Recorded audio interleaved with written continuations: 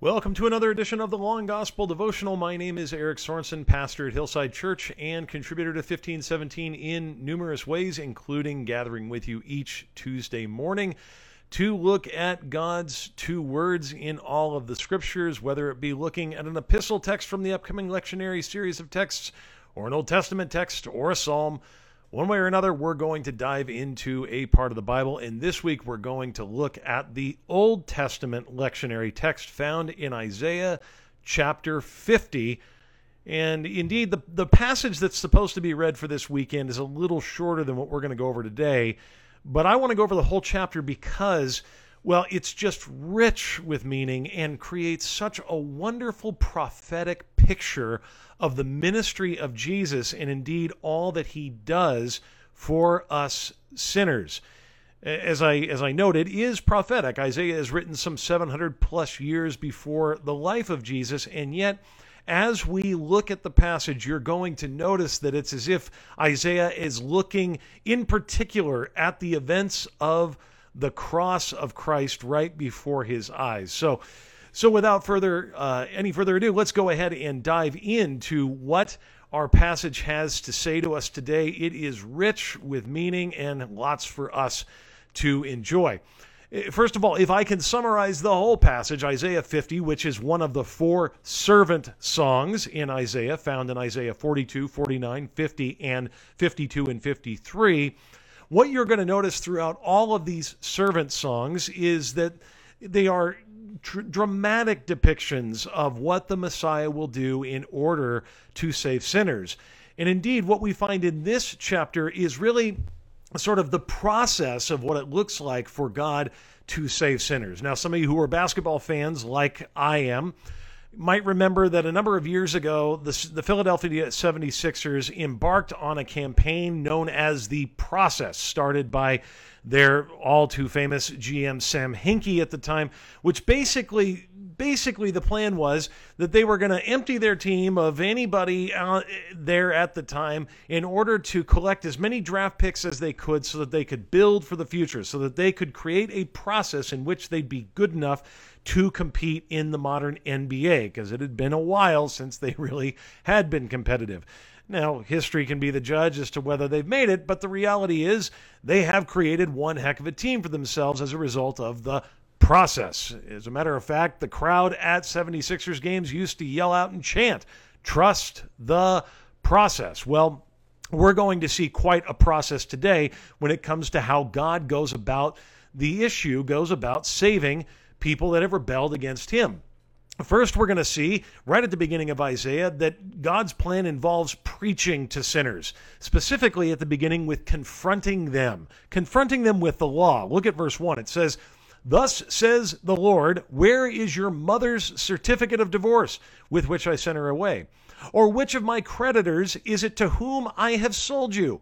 Behold, for your iniquities you were sold, and for your transgressions your mother was sent away." Now, what's going on here is the people of Israel, based on the plight that they were going through at the time, had fallen into the very typical human problem of blaming God for all their ills. They were playing the blame game, much as LeBron James justifiably did to J.R. Smith in the finals a few years ago when J.R. Smith blew it with understanding how much time was on the clock. Well, as much as LeBron may have been justified at the time, we are never justified in blaming God for our problems, yet it is the human tendency, and that was the case with Israel. So there's a series of rhetorical questions. God says, did I ever hand you a certificate of divorce saying that I was done with you? The answer rhetorically, no, of course not. Or is there anybody that I owed a debt to that I paid them off with you? Again, the answer is rhetorically, no. No, in fact, the problem has always been, the reason you've gotten yourself into the jam you are, my children Israel, is because of your iniquities. It's your transgressions that have led to the problems that you are facing now. Indeed, there's a lot that can be applied to our day and age throughout all of human history. When we want to blame God for the problems, it tends to be that humanity is actually the one at fault. He also confronts the people of Israel by preaching with Well, confronting them about their deafness to his word. It's not as if he hadn't sent preacher after preacher after preacher to them to warn them of what would come if they continued in their errant ways. Yet they continued. And so what do we read in verse 2? Why when I came was there no man? Why when I called was there no one to answer? Is my hand shortened that it cannot redeem? Or have I no power to deliver? Again, rhetorical questions. Of course he can. And he gives examples. Behold, my rebuke. In my rebuke, I dry up the sea. I make the rivers a desert. Their fish stink for lack of water and die of thirst. Here is probably an allusion to what he had done for the nation of Israel as he parted the Red Sea, as he gave them a path of deliverance away from those that would enslave them and hurt them. Indeed, he continues, I clothe the heavens with blackness and make sackcloth their covering. Again, something that you can see happens in the book of Exodus. All throughout the Old Testament, the prophets are hearkening the people's minds, memories back to what God has done for them in the past. And God does the same thing here through the mouthpiece of Isaiah. It's not as if I couldn't help you, but you refuse to call out. Indeed, you refuse to hear the ones that I sent to preach to you. And so right off the bat, God is confronting the people of Israel with the hard news of the law. The law is condemning them for their sin. And yet the process of saving sinners also involves preaching to those sinners the comfort of the gospel. And so he continues in verse 4, the Lord God has given me the tongue of those who are taught. It's as if, again, we're talking right about Jesus at this point. The Lord God has given me the tongue of those who are taught, that I may know how to sustain with a word him who is weary. I can't help but think when I hear the term weary and what his word is used for, to comfort those who are weary, of Jesus saying, come to me, all you who are weary and burdened, and I will give you rest. Indeed, just as Jesus comes confronting the legalistic establishment of the day, at the same time, he comes comforting those who are weary and burdened, overwhelmed with the result of their sins and overwhelmed with living in a sinful world. Isaiah continues really picturing Jesus for us. Morning by morning he awakens my ear to hear as those who are taught. Indeed, we know that Jesus went away often throughout his ministry to hear from the Lord and be strengthened by the Lord and to speak only that which the Lord had given him. And so, just like the coach John Mosley in the Netflix series about the basketball team that really works hard called Last Chance U, just like Coach John Mosley became a comfort to his team. So Jesus says, even though I come confronting you with the law, confronting you with the reality of your sin, that didn't stop me from comforting those who recognized their problem and were weary. Yes, this is how law and gospel works. Law brings terror to the legalist, but it gives comfort to those who know they need mercy. As Jesus says, he will not snuff out a smoldering wick, nor will he break a bruised reed. And so that's the first part of the process. It involves preaching. It involves bringing that word of God that kills and makes alive. And so you might expect, based on their sin, that the next part of what Isaiah will say will depict God bringing vengeance against his people. In other words, that like the Godfather, he would say, it is time for you to pay your debt toward me. But in fact, that's precisely the opposite of what Isaiah will say. Instead, in spite of their sin, Isaiah is going to depict this suffering servant as being willing to atone for the very people that have ignored him and have indeed rejected him. Look at verse 5. The Lord God has opened my ear, and I was not rebellious. I turned not backward. I gave my back to those who strike, and my cheeks to those who pull out the beard. I hid not my face from disgrace and spitting. Here, once again, Isaiah is clearly giving us a picture of our Messiah, even as he's arrested, even as he is whipped and beaten and spat on and disgraced and mocked. All of those things, Isaiah pictures the suffering servant saying, I have endured it all. Why? Because I have ultimately come to save and seek the lost, or to seek and save the lost. I have come to pay a ransom for many. I have come to atone for sinners, not to punish sinners. Indeed, the second part of that atoning we see in this passage is found in verse 7. As again, Jesus, speaking by the mouthpiece of Isaiah, says, "But the Lord God helps me. Therefore I have not been disgraced. Therefore I have set my face like a flint." I can't help when I think about that phrase, setting his face like a flint, to Luke chapter 9, verse 51, when we're told that Jesus set his face toward Jerusalem. Indeed, it was always part of the plan for him to suffer on behalf of the sinners, you and I, who naturally reject him. He continues, "And I know that I shall not be put to shame."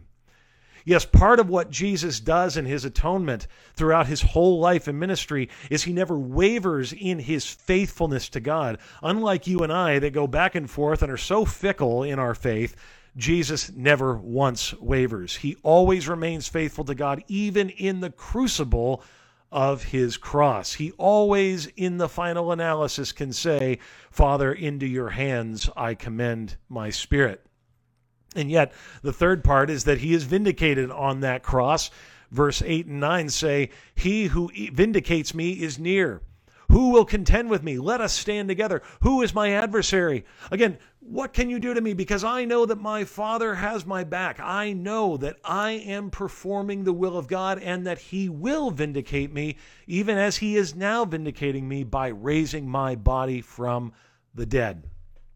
Nevertheless, if you're my adversary, let him come near to me.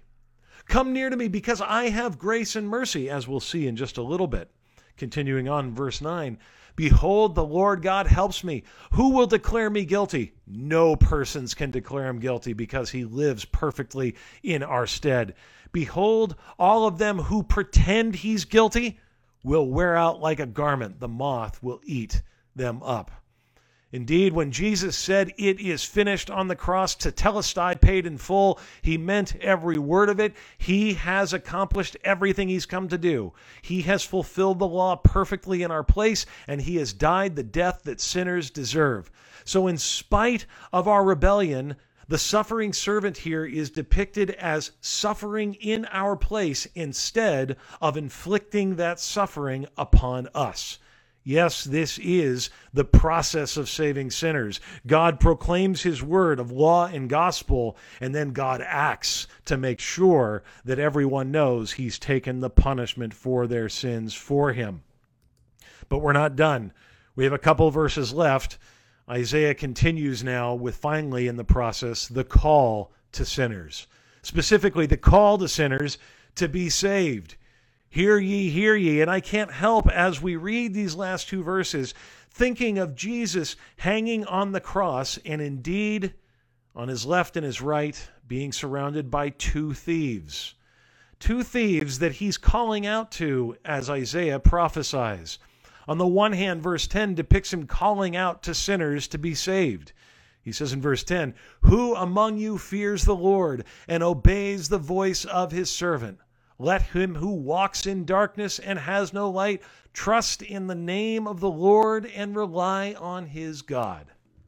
Again, I can't help but think of the one thief that upon seeing Jesus suffering on the cross says, "Jesus, remember me when you enter into your kingdom." Who is turned from his wicked ways, turned from his sin by the grace and power of God. And what does Jesus promise that thief, that sinner? "Today you will be with me in paradise." And indeed, all who are turned to the Lord, no matter what they've done and no matter where they come from, can expect the same response, that they will one day be with Jesus in paradise, that indeed his work is sufficient enough that he can provide a way for all sinners, even the ones that nailed him to the cross, even the ones that insisted on legalism to the nth degree. Jesus says, no, if you turn to me, all is forgiven, all is wiped clean, because I have paid your debt in full. And yet at the same time, there is a warning at the end of this passage, a calling to sinners that they stand condemned as it is. And I can't help but think of the other thief, next to Jesus on the cross that continues to berate him. And to that thief, to the one who refuses the grace that is offered by Christ, who refuses the work that is done by Christ, Jesus warns, "Behold, all you who kindle a fire, who equip yourselves with burning torches, walk by the light of your fire and by the torches that you have kindled. This you have from my hand. I've given it to you. I've allowed you to do this. You shall lie down in torment."